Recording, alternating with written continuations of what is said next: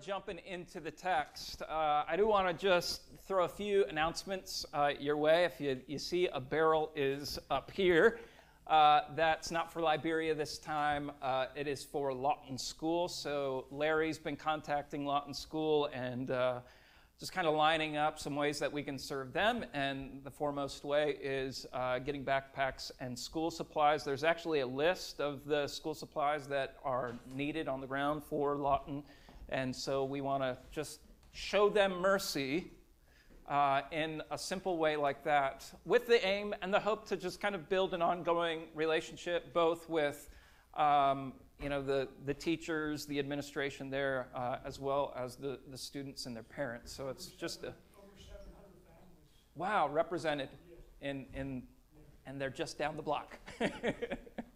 So it's a wonderful. And by the way, many of the kids that go to Lawton have been connected over the last few years with our youth group and whatnot. And so every day, apart from kind of the COVID season, 3 o'clock hits and there's this kind of mass of people coming up Benner Street here, and great opportunities to just connect with some of the kids that are there, especially if we're out playing in the back parking lot. So you can begin to bring in some of those supplies, and that'll serve us to show some mercy to Lawton School. Also, then, a few other things. VBS is coming up. It's going to be here sooner than we know. There is, I think food is done with. Caitlin's been working on that. Awesome. The other thing is we're going to need some bedding to be brought in. We do have some leftover stuff from the previous years, so we're going to be pulling that down and getting you more of a detailed list of the things that we need. But it'll involve like sheets and pillows for 17 people and maybe a few air mattresses to bring in. We do have some leftovers from previous years, so we'll be getting specifics out this week. All right, you guys ready to jump into it this morning? I'm kind of excited to jump into it because I want to do it like a different style, not just go off the manuscript and preachy, but let's kind of, here it is, right? Here's Revelation 13. So we're going to do a little bit of drawing and visualize what actually is happening in the text. And once again, when it comes to Revelation, not all of it is intended to be seen like this. It's a bouquet of images that we are given, a parade of images, as some scholars would say, that really don't make sense once you draw them out. But they are to capture your attention. They didn't have movies back then, right? They did have theater and that kind of stuff. And oftentimes, strange imagery would be utilized, especially within the first century in theater.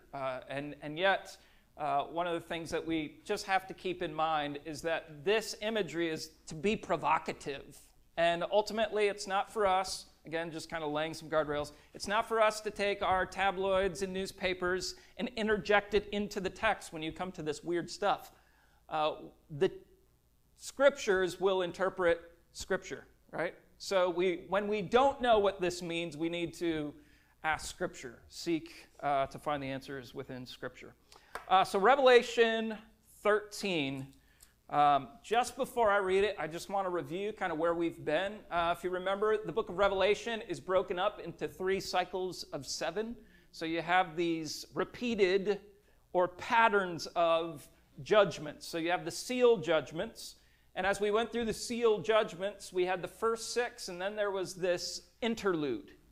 Like John stops and pauses.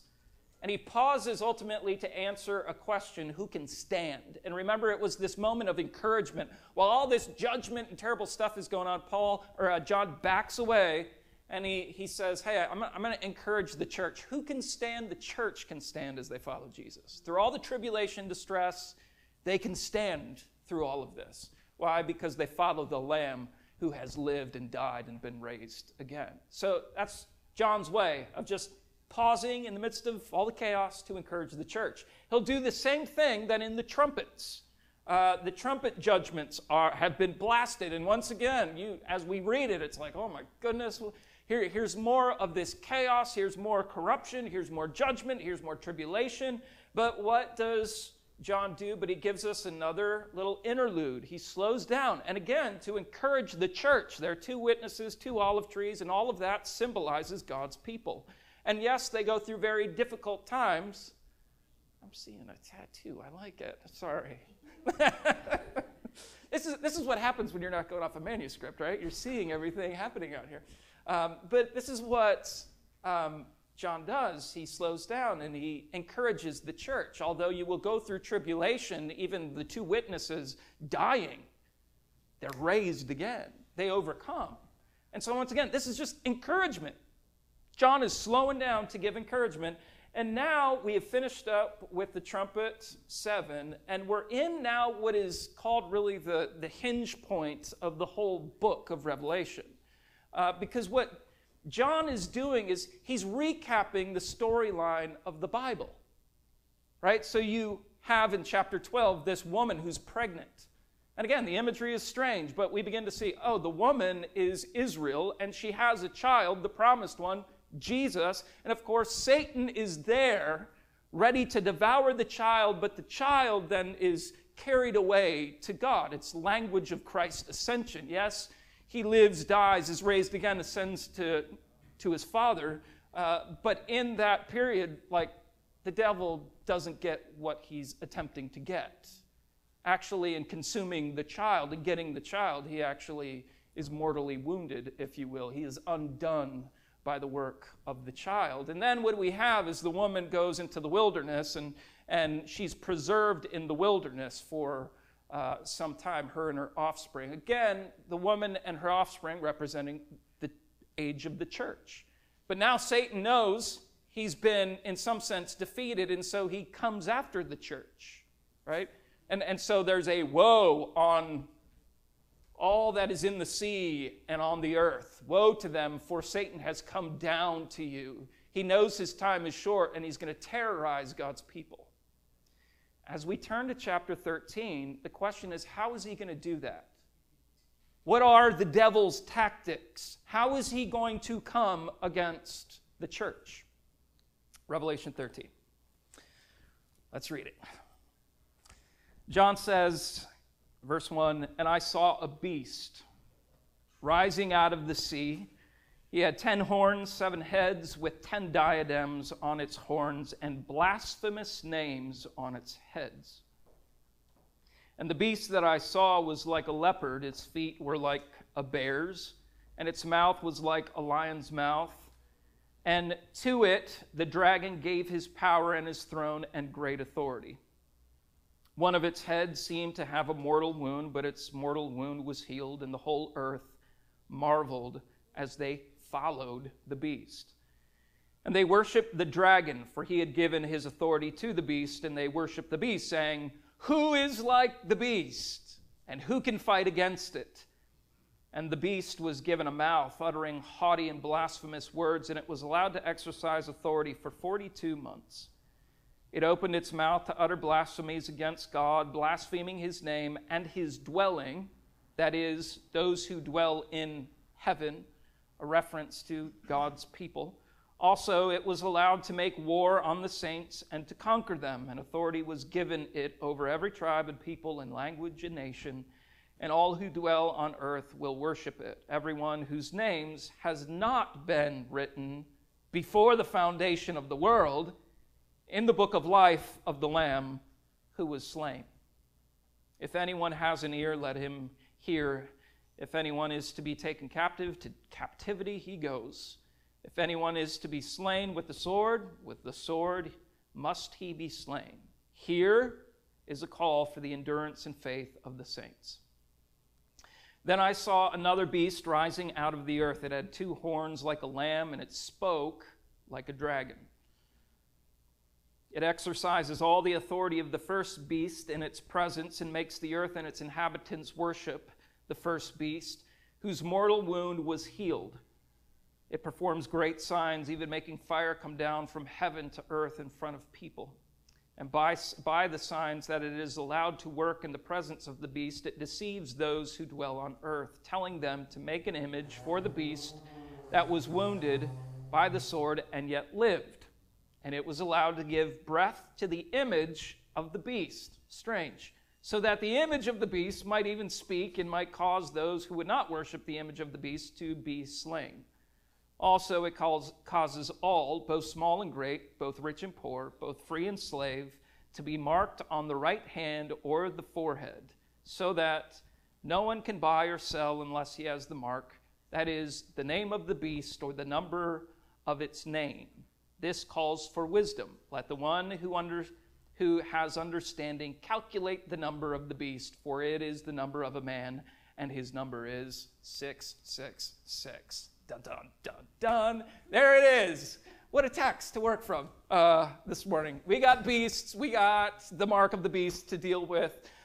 Plenty of things to talk through. But it is amazing.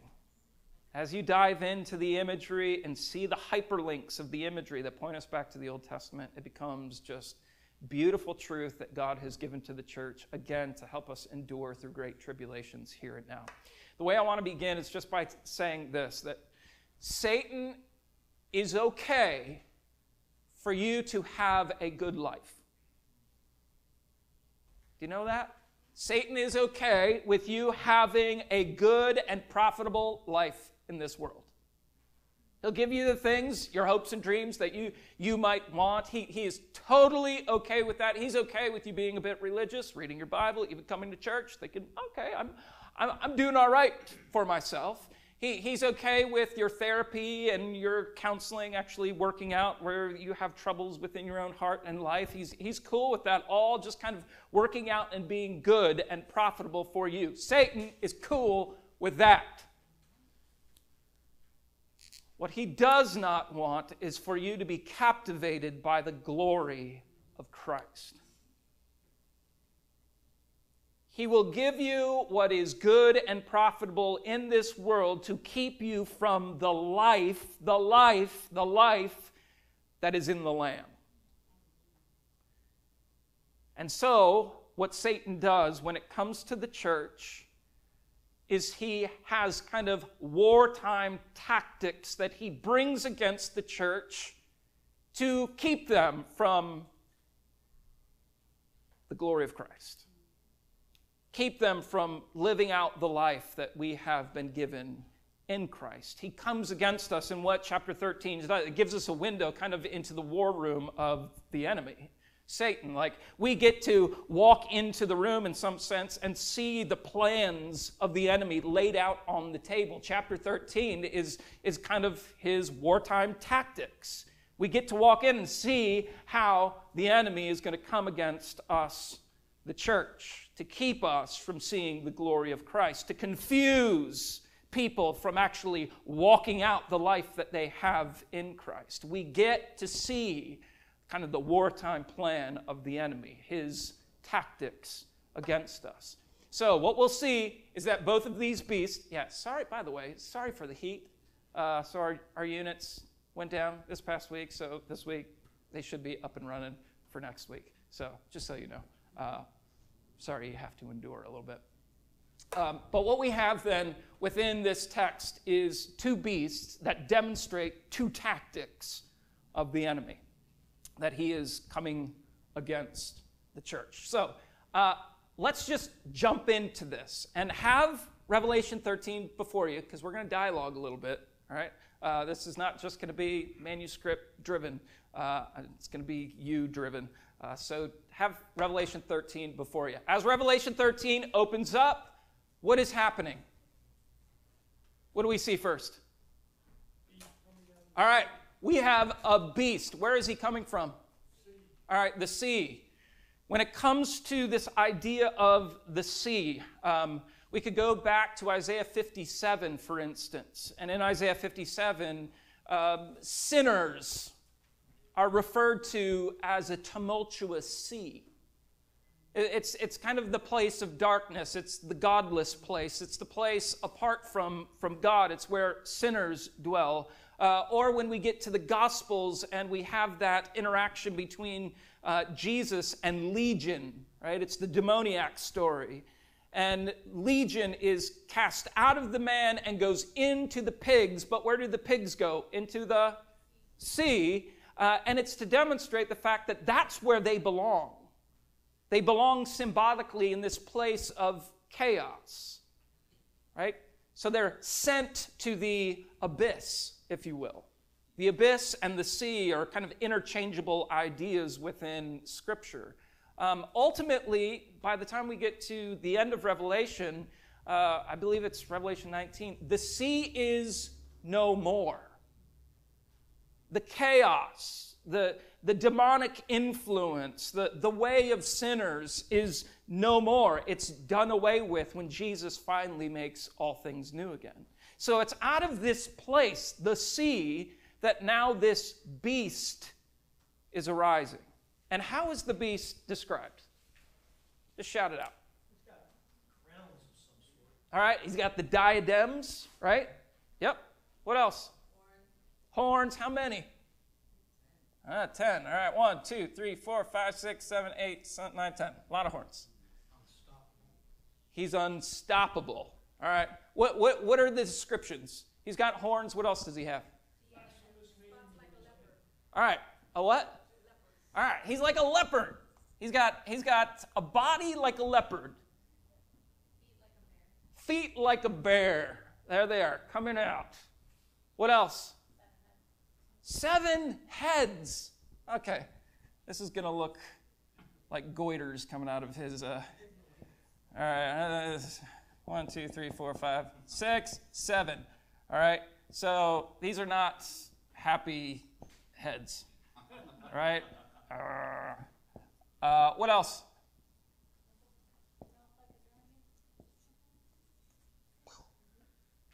A mouth like a what? Or a lion? Yeah, yep. A mouth like a lion. What in the world? Right? You should be, okay, it doesn't make any sense to our Western brains why this would all be kind of packed together. But once again, like Revelation does, it's hyperlinks. All these different images are actually recognized somewhere else in Scripture. Daniel chapter 7. Now remember the story of Daniel. It's the time of Babylon. Daniel and his buddies are taken captive, exiled to Babylon. As they go to Babylon, eventually there's this king, Nebuchadnezzar. Remember his story? Nebuchadnezzar is boasting in just how great his kingdom is. And in this moment of boasting in this kingdom and his kingliness, incredible things happen. He himself is cursed for a time. He becomes a what? A beast, right? And then just a few chapters later, Daniel 7, he's having these visions of these other beasts. And where are they coming from? They're arising from the sea. And one is like a bear, and one is like a leopard, and one is like a lion. And so you have all this similar imagery at work in Daniel chapter 7. But Daniel tips us off because he's curious. Like, what in the world am I seeing? And so, like, the narrator, whether that's an angel or something, comes to Daniel and he's like, hey, you don't know what's going on here? Let me tell you what's going on here. The imagery of these 4 different beasts, one like a lion, one like a leopard, one like a bear, etc., they represent kingdoms. And so what we come to find out in Daniel's story is, sure enough, there are these beastly, self-exalting, oppressive kingdoms that come through the timeline of history, Babylon being one, Medo-Persia conquering then Babylon, and then you have Greece conquering them, and then you eventually have Rome, which leads us up to the day of John. John's living now under this Roman oppression, the Christians being persecuted quite severely. So the idea is that this is like something of a super beast. It takes on all the characteristics of these previous beasts, and because those previous beasts are kingdoms, they're political entities, political and religious entities, now what we have is something of a super beast, a super political religious entity that is going to be at work within the world. What is this beast doing?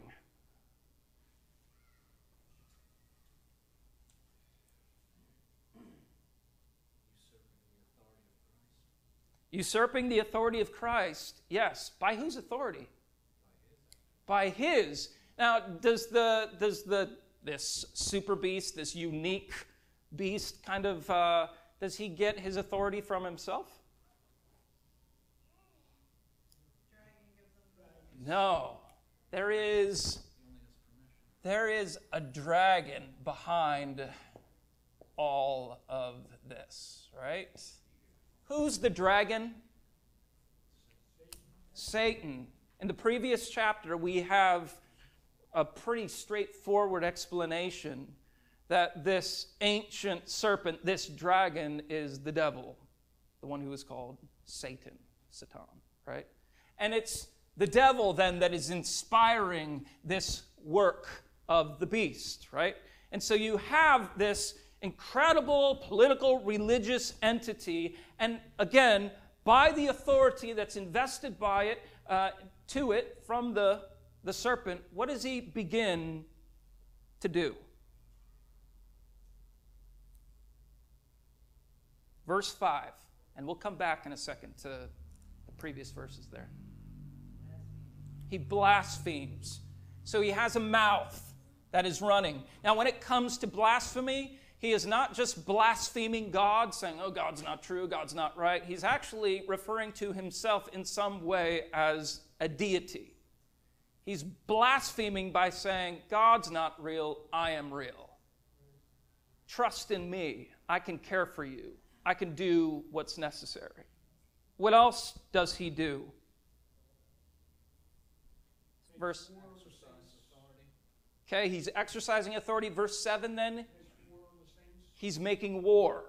So the two things that he is doing is he's blaspheming God. He's proclaiming something of his own divinity, but then he's now targeting the saints who would reject his divinity and bringing persecution against them. This would have been familiar in John's day. I mean, first century craziness. You know, you look at Domitian and Nero and these guys, and they were all outright just killing, slaughtering the Christians, right? And so what we have here is, again, a political religious entity that is blaspheming and then persecuting the Christians. Now, one of the things that we recognize is that on one hand, there's authority given to this super beast from the dragon, right? And part of the authority that's represented there is in the fact that he has these strange horns and these heads. The dragon is actually described in the previous chapter as having 10 horns and 7 heads. In other words, it's to demonstrate, horns are always to demonstrate power, particularly political power. The heads emphasizing something of influence. 7 being that comprehensive number. 10 being another comprehensive number. It's this beast that is going to have something of comprehensive power and influence politically throughout the world. As animated by the dragon. As given authority by the dragon. He images, if you will, the dragon. He images the dragon, but he imitates someone. What happens to him? Verse 3. He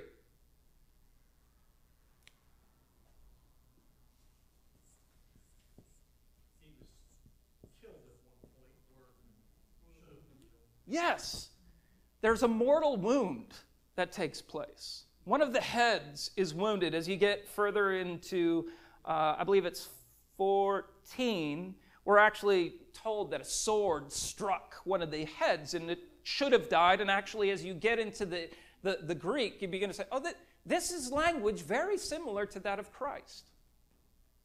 As Christ died, and the same language, resurrection language, is being used to describe this beast, that in some way he's imaging the dragon, but he's imitating Christ. He's actually coming to say, no, I got a better narrative to prove to you. Like, you have this Christ figure, you don't need to listen to him, listen to me, look what I've done. He's nothing, he's in the past. Here's what I've done, here's what I've accomplished before your eyes. The resurrected one. This is the beast. He images the dragon, but he imitates Christ. And in his imitation, what he's doing is setting forth a political and religious agenda that would solicit worship. And any who would reject that worship are persecuted, slain, and condemned, So this is the first tactic, if you will, of the enemy. It's outright oppression. Am I spelling it right? And persecution. In other words, what John is saying to the church, we're walking into kind of the war room of the enemy. We're seeing the plans rolled out in front of us. And John's saying, church, be ready. You are going to suffer under this political and religious regime. There will be outright oppression and persecution for following Christ.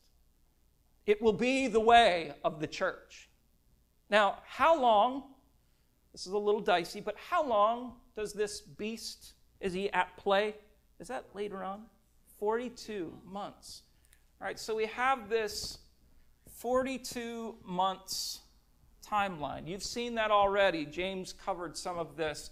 But it'll also be referred to as 1,260 days or 3.5 years. This is all language, again, from Daniel. And many folks believe that then these are timelines within the tribulation, a tribulation that the church will be saved from. And there's credibility to some of that. If you come from a kind of a rapture theology, the church is going to be taken out before this tribulation happens. All of this stuff happens apart from us. As I study Revelation, I can't quite see that. I see God's people going through these tribulation times and even recognizing that this probably isn't just a singular person or a singular entity that is yet to come, but a pattern of hardship, oppression, and persecution that will be brought upon the church over time. 42 months, even as the previous chapter would refer to, is the time of the church. I see it as being the church age, if you will.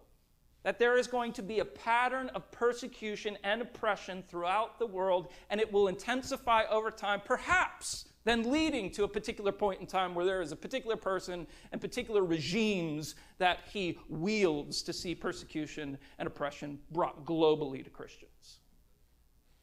What we know is that Christians are going to have a hard go of it when it comes down to it. Satan's coming after us. One of his tactics will be through political and religious means to oppress and persecute God's people. All right? So that's one of his tactics. Let's jump to the second beast. Verse 11. Where does the beast come from? From what? All right, so this beast comes from the sea, the second one. All right, so now the second beast is rising from the earth. And it has how many horns? Okay, 2 horns. The language is like this.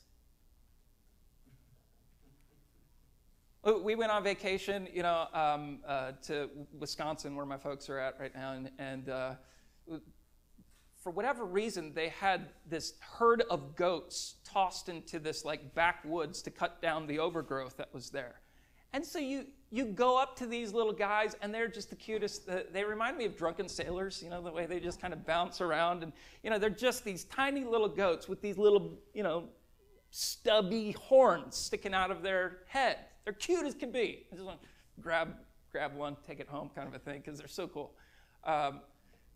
That's what's being described. One of those cuddly, a child's pet. Let's do a hobby farm and let's get a bunch of cute little goats. That's the idea that's being communicated here. He is like a lamb. He is not a threat whatsoever. He comes across as one who's just kind of innocent, present, but not there to kind of create any kind of destruction. But there's a contrast. He's seemingly innocent. He's seemingly a child's pet until he does what? Speaks.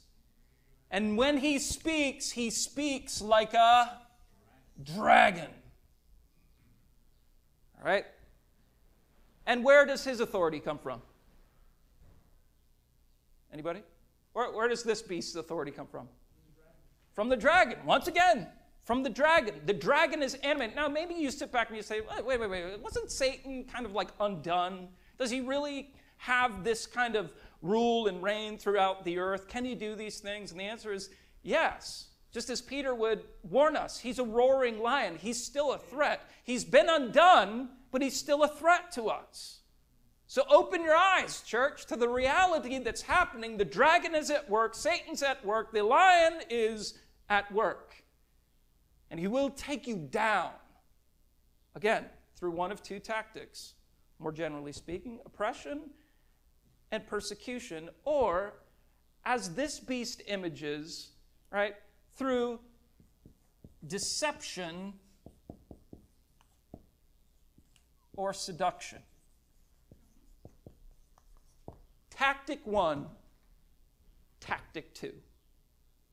It's either going to be all outright persecution, you're going to be slain for what you believe in, following Jesus, or there's going to be an outworking of deception and seduction to keep you from truly living out the life that is yours in Christ. Now, let's just look at the further tactics of this particular beast. What does he begin to do? He's performing great signs. He's another, in a sense, imitator of Christ. He's an imitator of God's people. And in particular, what kind of sign does he perform? Raining fire. Where does that remind you of in the biblical storyline? All right, so on one hand, the plagues. Pentecost. Ooh, interesting. Man, I didn't even think of that one. Pentecost. Who else? Old Testament figure? Mount Carmel. All right, Elijah. Yeah.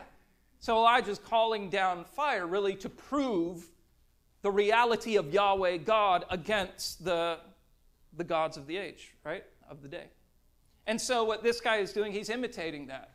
Oh yeah, you guys have a history of following Yahweh and Yahweh doing signs and wonders through you. It goes back kind of to the Exodus time where Moses is going in and he and Aaron and actually the magicians begin to imitate the works that they are doing, trying to combat something of the power and truth of God. So here what we have is, once again, an imitator, but he's soft and cuddly. He's nothing to worry about. Just take it easy. But he has a voice that comes with power and with authority, and he begins to do signs that imitate something of Christ and his people throughout the storyline, to the point where you're saying, hey, this is a pretty good guy. He's powerful. He's cuddly. He's not a threat to me. And he seems to speak with words of wisdom. It's deception that's being done. Now, what else does he do? There's a strange thing that happens next.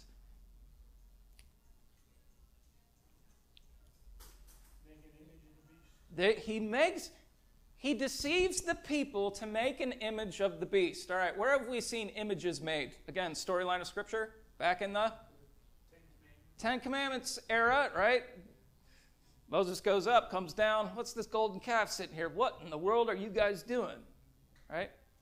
And so in a similar way, we have this beast, this, again, what would be a political and religious entity, creating the image of the beast, and then what's given to the image? This is strange. Breath. Now, I don't know about you, but as I initially read through some of that, all right, this is like we've gone, on the crazy train here, because this is just weird. Like, how does this have meaning? Old Testament, what was a familiar principle in the Old Testament was that if you worshipped idols, you would become deaf and dumb like the idols. You become what you worship, right? That's an Old Testament principle. So Psalm 115 says, if you're going to bow down to little, wooden idols or idols made of precious metal, you're going to become stupid like them.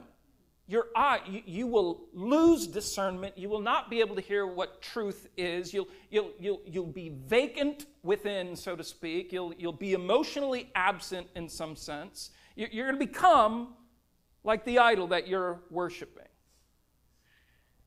The idol, or the image of the beast that's represented here, takes on life, representing the fact that idolatrous worship in this moment will have a payoff like it's never had before. We all know that our idols give us a level of payoff, don't they? Right? They always leave us face in the gutter after the fact, but they give us a level of payoff in the moment. Whether that's escape or, whatever list of things that our heart so desperately desires. We gain it from the idols that we go after, but ultimately it leaves us like, oh, that was stupid. Here, there seems to be a longevity, something of a payoff, something of a practical payoff. That this beast is alive, it has breath, so if I worship it, I become like it. There's something of power, there's something of life now in the worship of the beast that is given back to me. I don't become deaf and dumb. I am actually given something of life because the beast has life. Do you see the dynamic here? So it's this practical way of saying idolatry during this time will have incredible payoff. It will seem practical. It will seem right. It will seem, hey, this is the way you should live your life. It's going to have a payoff. Go for it. Go for it. Soft, cuddly, not threatening, right? Speaks with wisdom, power, authority, right? And also then has this wonderful payoff. Go after the things you want because it's going to sustain you. It's going to give you this sense of life like never before. All of this for the purpose of deception and seduction. So these become the two tactics. In fact, what Scripture and many scholars will refer to the first beast as the Antichrist of 1 John, for instance. He's the Antichrist figure, while the soft and cuddly lamb, dragon concept will later be referred to as the false prophet. He's a deceiver. While on one hand, the Antichrist, he's just against Christ and overt in his way, it is the false prophet who's deceptive, who comes kind of cloaked and covertly to deceive and to seduce. But ultimately, who is he serving according to the text? The dragon, and indirectly, this other beast. If you're not going to worship, eventually he's saying, if you're not going to worship this beast, you will be slain. So he's working from a place of deception and seduction, ultimately to kill the Christian, the one who follows Christ. Do you get the dynamics at play here? And we aren't supposed to necessarily see these hard and fast. These are general principles that will be, again, patterns happening throughout the church age, perhaps coming to a point of where there will be particular powers before the return of Christ that will be functioning in this way quite overtly. But nonetheless, they're patterns. Do we see these patterns at work within our own day? All right, throughout the world, is there oppression and persecution taking place? Yes. And some folks will say, it's not that bad. It seems as though this is going to be a global reality. And the fact of the matter is, in some way, yes, it is a global reality. Persecution is happening all throughout the globe. But what this picture also gives us is that globally, there's going to also be deception and seduction taking place. Now, I don't know about you, but our Western world is probably not living on this side of the map. It's living on this side of the map. But this day is coming. Do you feel it? The agendas that are at work within our culture even right now.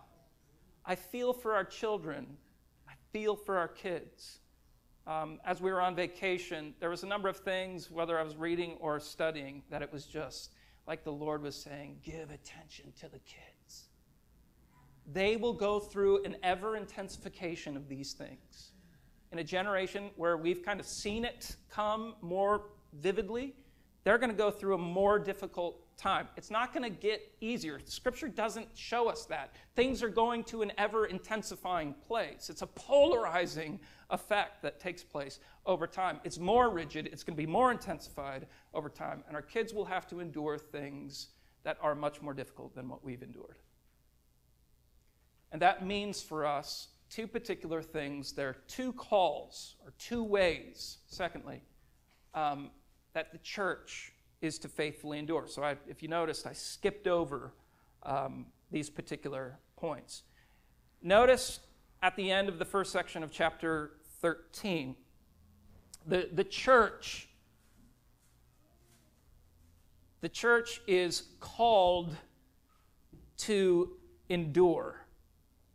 Remember, those who do not worship the beast, right, whose name is written in the book of life before the foundation of the world. Those whose names were written in the book of life of the Lamb, they are slain. And then the word goes, hey, if you got ears to hear, hear this. If you're going to have to be taken captive, you're going to be taken captive. If you have to be killed by the sword, you're going to be killed by the sword. This is a call for the endurance and faith of the saints. Great. What is he saying? To follow Jesus, it may mean death for you. It may mean death for you. That will be a reality for many. They will die. But notice, it's all those who have been written in the book of life. This is why, as a church, I tell folks I hate funerals, but I love doing funerals because you get to speak into this kind of life. It is not death for a Christian to die. Why? Because before the foundation of the world, and I don't know what your doctrine on election is, but this is the way it's to operate. This is the way it's to give you something of enduring faith. It's to say that before the foundation of the world, God set his eye on you, chose you in Christ, and worked circumstances providentially and sovereignly to give you a life that through death you might have in Christ. Election, this talk about before the foundation of the world, is not to create division in the church. Are you Arminian? Are you Calvinist? Can't stand it. It's to comfort your hearts when you stand in the face of death. I can know, hey, I don't know, there's mystery to the sovereignty of God. His ways are higher than mine. So I don't understand it all, but what he promises me is he knew me before the foundation of the world. He knew that all these circumstances would happen, and he made it so that through Christ I would have life that would endure even through death. The book of life is not just like, oh, you get life when you get to heaven. The book of life is the account of all those who have the life of Christ in them. You got it now. In other words, as you face death, live from this place of life. The life that is yours in Christ. There's a whole bunch of urgency that are just pastorally. Don't just go through this, wake up in the morning and, oh man, here's my day. It's this exhaustion.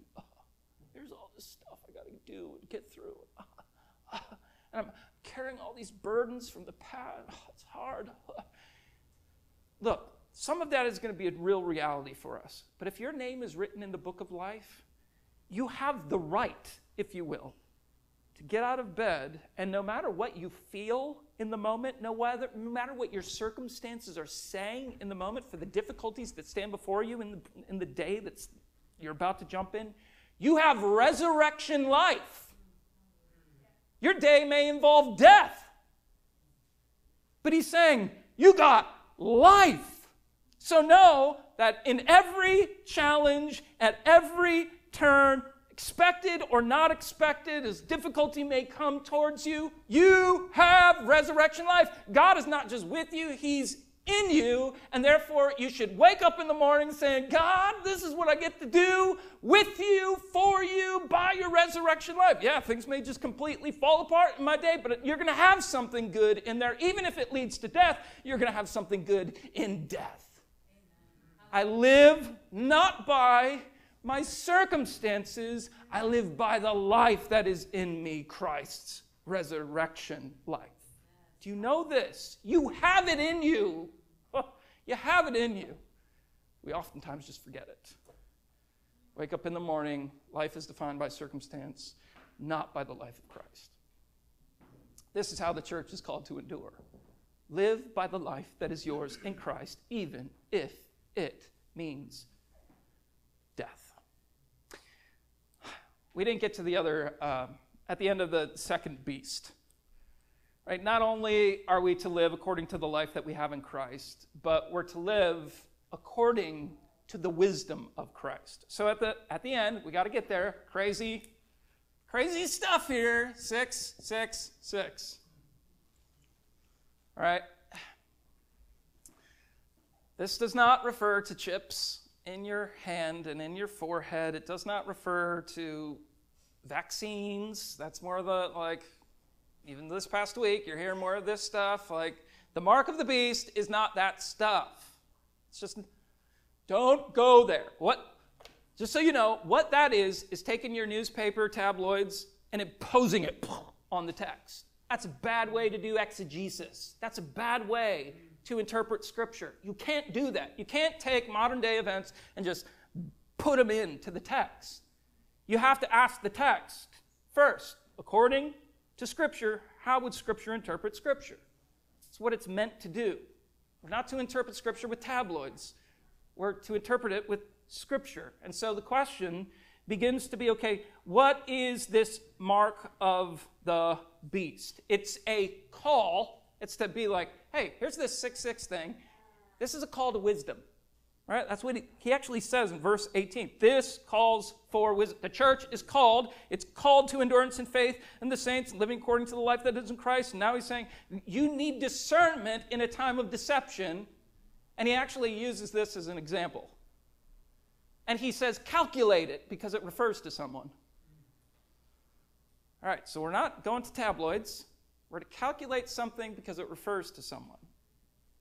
All right? And Hebrew, right? In Hebrew, their letter system, alphabet, is actually a number system as well. There's amounts, values assigned to each one of their letters. And so even archaeologists more recently have actually found some pretty funny, more or less like ancient graffiti, like stuff marked into the walls of a city. One which says, I love the girl whose name amounts to da-da-da-da-da. Right? And what they did is they took the letters of the girl's name in Hebrew and just took the values of them and added it together. Right? So in a similar way, again, we have to calculate something and it refers to something. You take the name. Again, this is not numerology. We're not going like crazy. This is actually within the guardrail of like, hey, this is sane.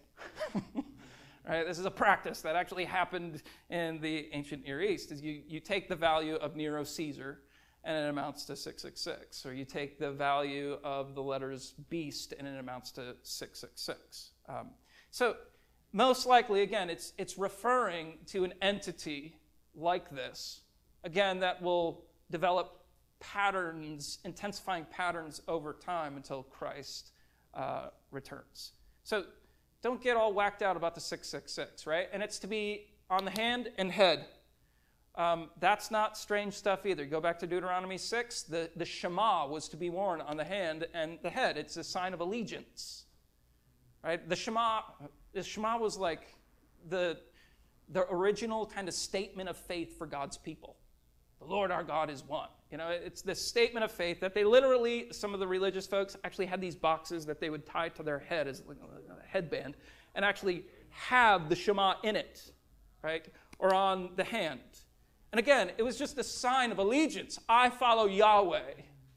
What's happening here with this 666 on the hand and on the forehead isn't that there's chips put in, but there is an allegiance being made. It's symbolic. Don't make it literal before you make it symbolic, right? It's symbolism.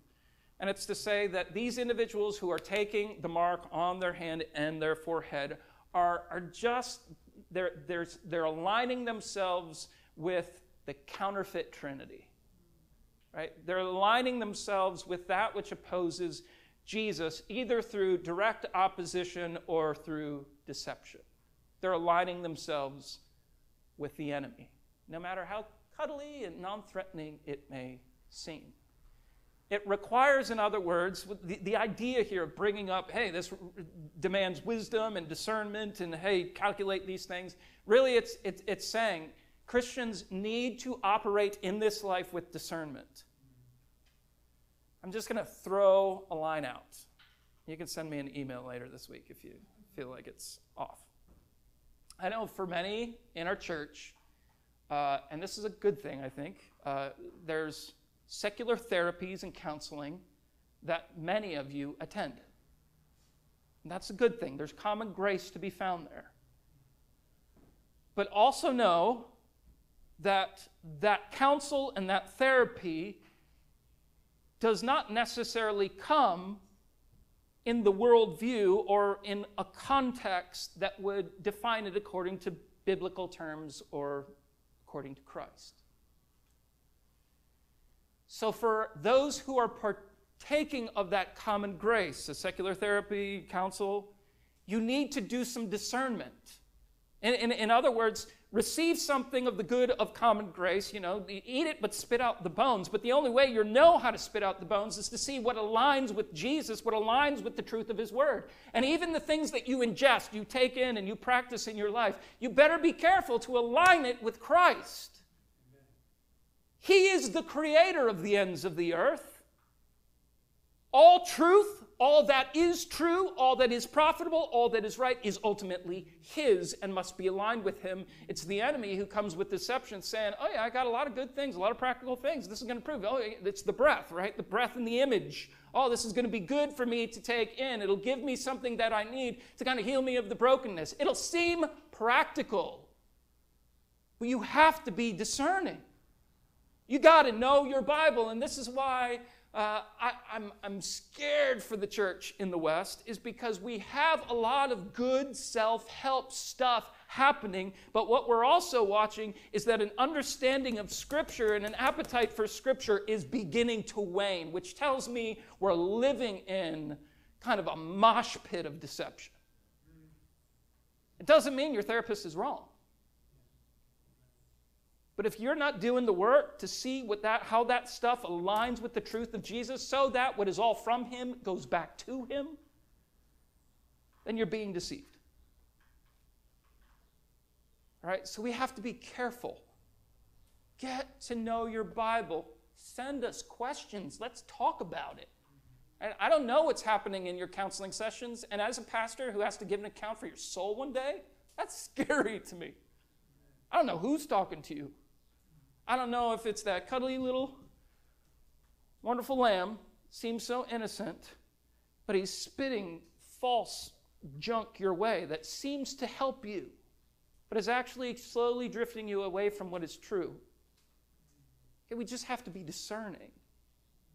On this end, got to live according to the life of Christ, the life that's in us, that resurrection. On this end, got to be a people of wisdom. Got to know our Bible. We got to know what is true so we can discern truth from error in a world of deception. Any thoughts from your end?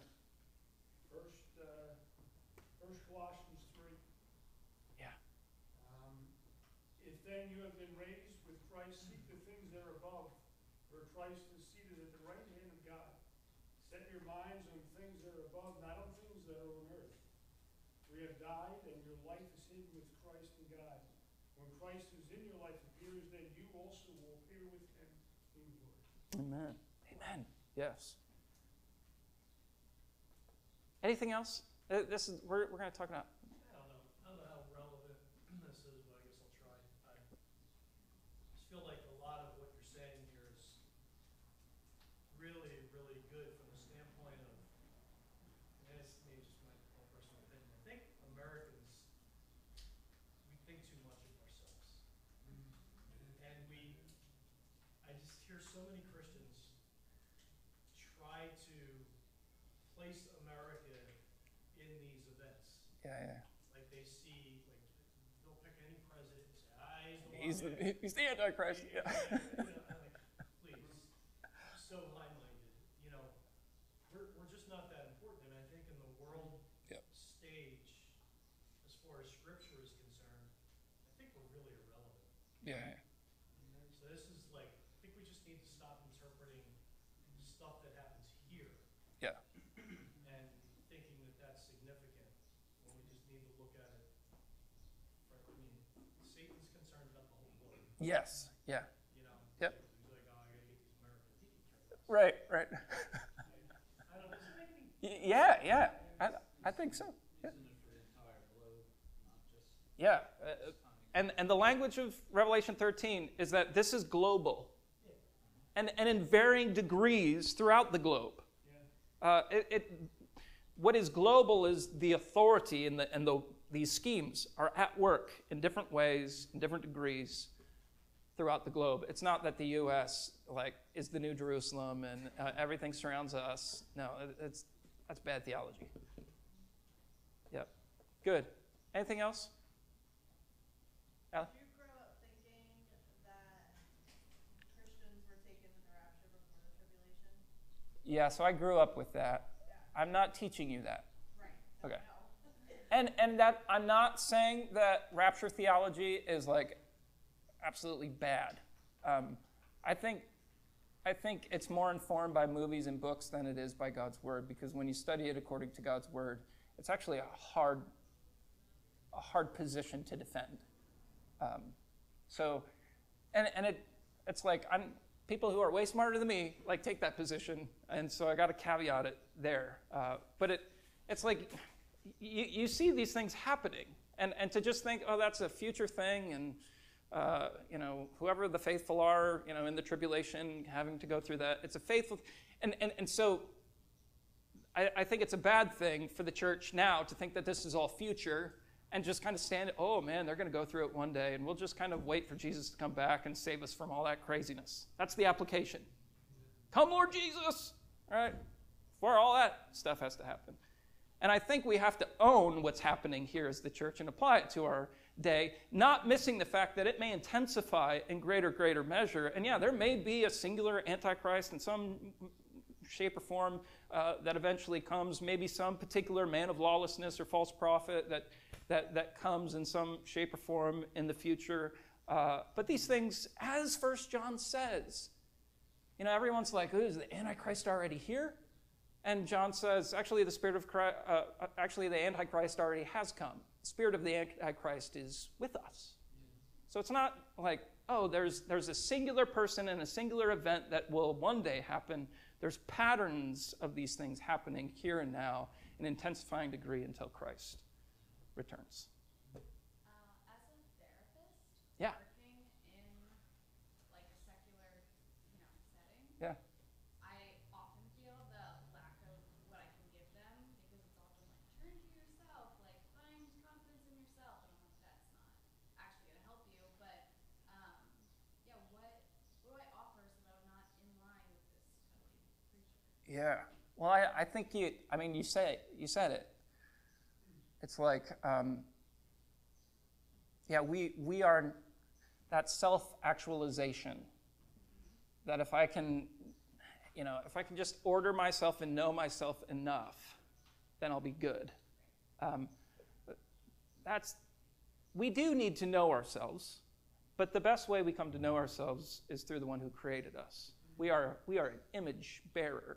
So I get to know my worth and who I am and the value of my life according to one who's given it.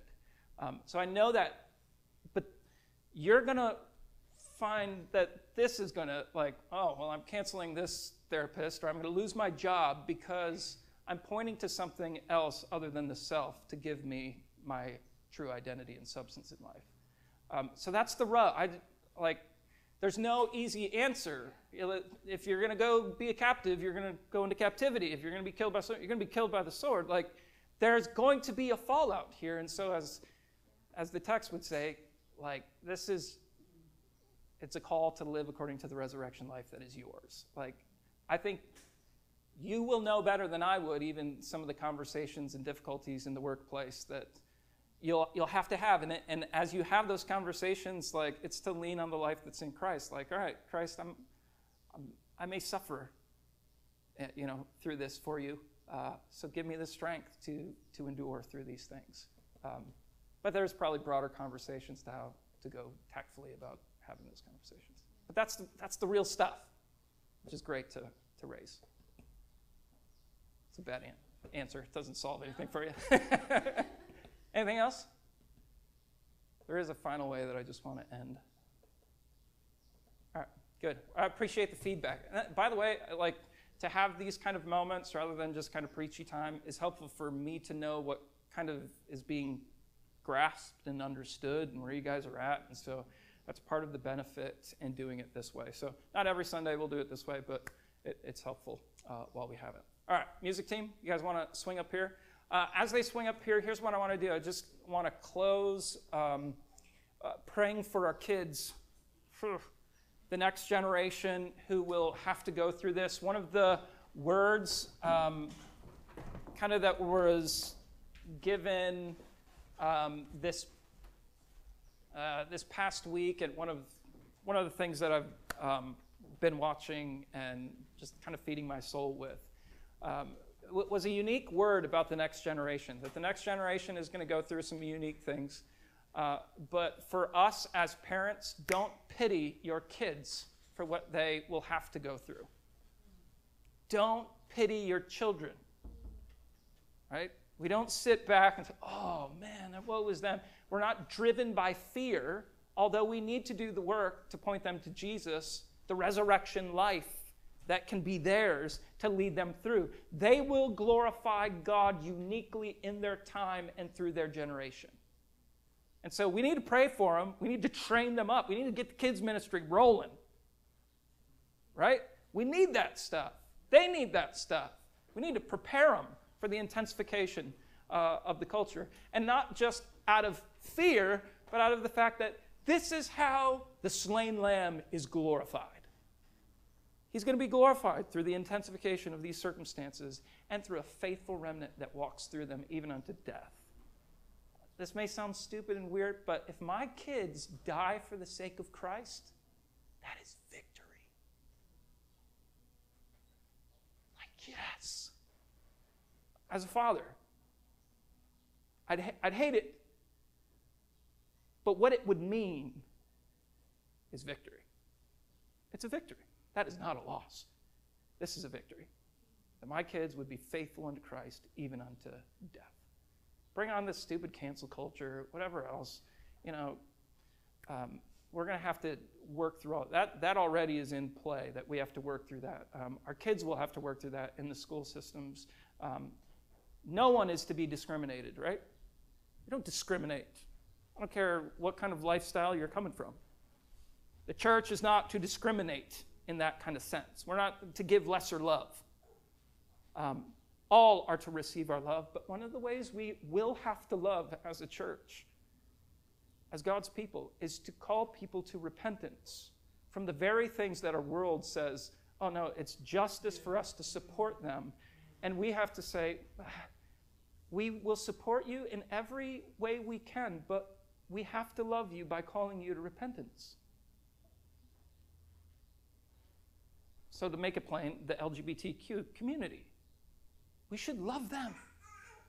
We should love them. We should in some ways even support them. We should not discriminate, have lesser love for them. No, we should love them. But our love must involve in some way calling them to repentance. That's love. As we would call anyone who's away from the Lord to repentance. It's how we love, and we will be canceled, and we will be screamed at. We will feel the beast in those moments. We will feel the rage in those moments. It doesn't make us any righteous than anyone else to proclaim repentance in love to them. It doesn't make us more righteous or anything. But it's how God has called us to love. And there's going to be tension and difficulty, and our children will face that in unique ways. And if they're going to be faithful to Christ, they have to love others by calling them to repentance. so that those who are broken and empty, so that those who have chosen various lifestyles to live their life, because that's what's fulfilling to them, it's not ultimately fulfilling. Christ is fulfilling. So it will be a difficult thing for our children. It'll be a difficult thing for us. So let's end just praying for our kids, and then we'll finish with a final song.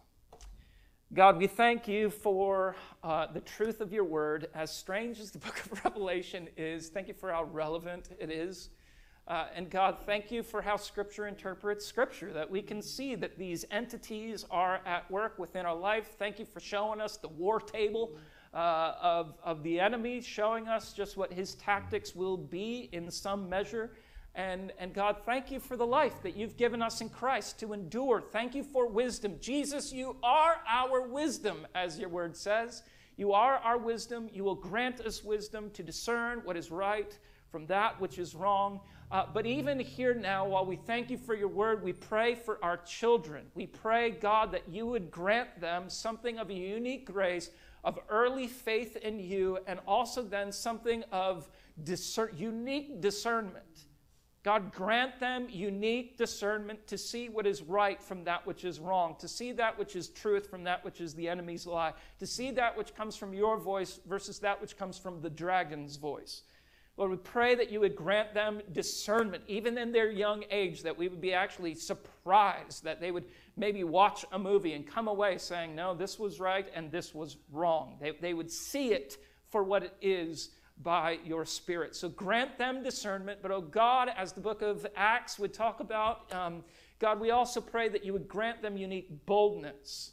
Boldness to love and to love well. Not to discriminate, not to become some kind of Christian nationalist, not to just kind of wave an American flag for the sake of waving an American flag, but they would be those who stand upon your truth, those who are discerning in what they engage with, but then those who boldly share your love with others.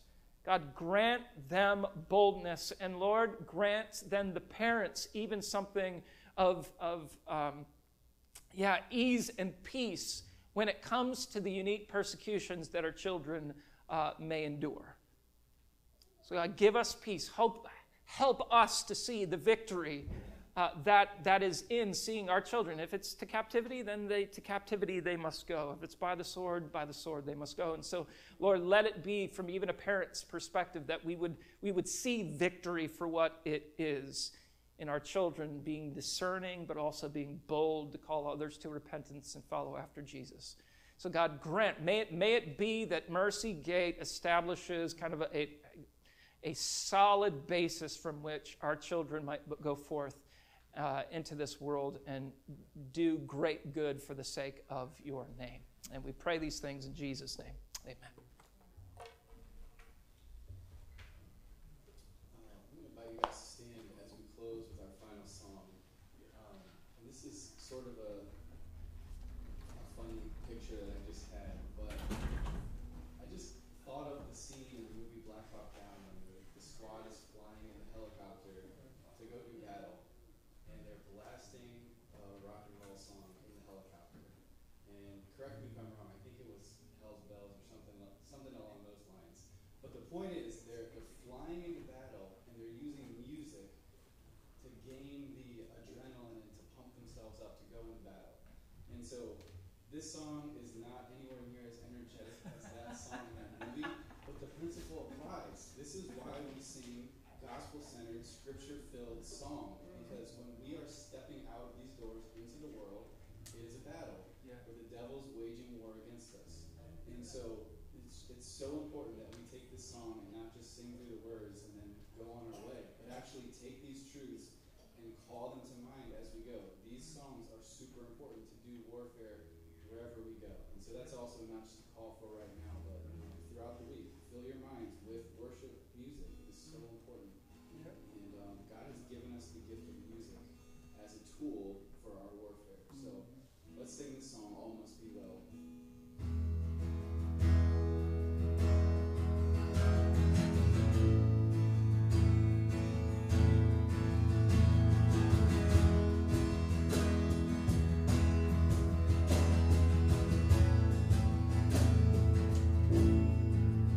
Through the love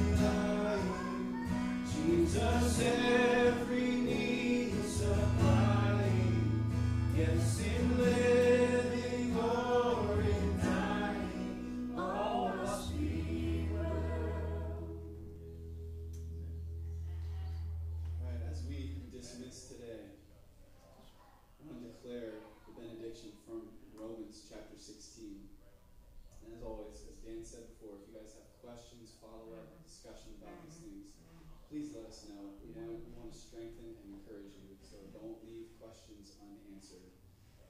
But Paul writes to the Romans as they were in the middle of enduring that oppression. He says, watch out for those who cause divisions, for those who create obstacles contrary to the doctrine that you've been taught. Avoid those things. Those persons do not serve our Lord Christ, but they serve their own appetites, and by smooth talk and flattery they deceive the hearts of the naive. But the God of peace will soon crush Satan under your feet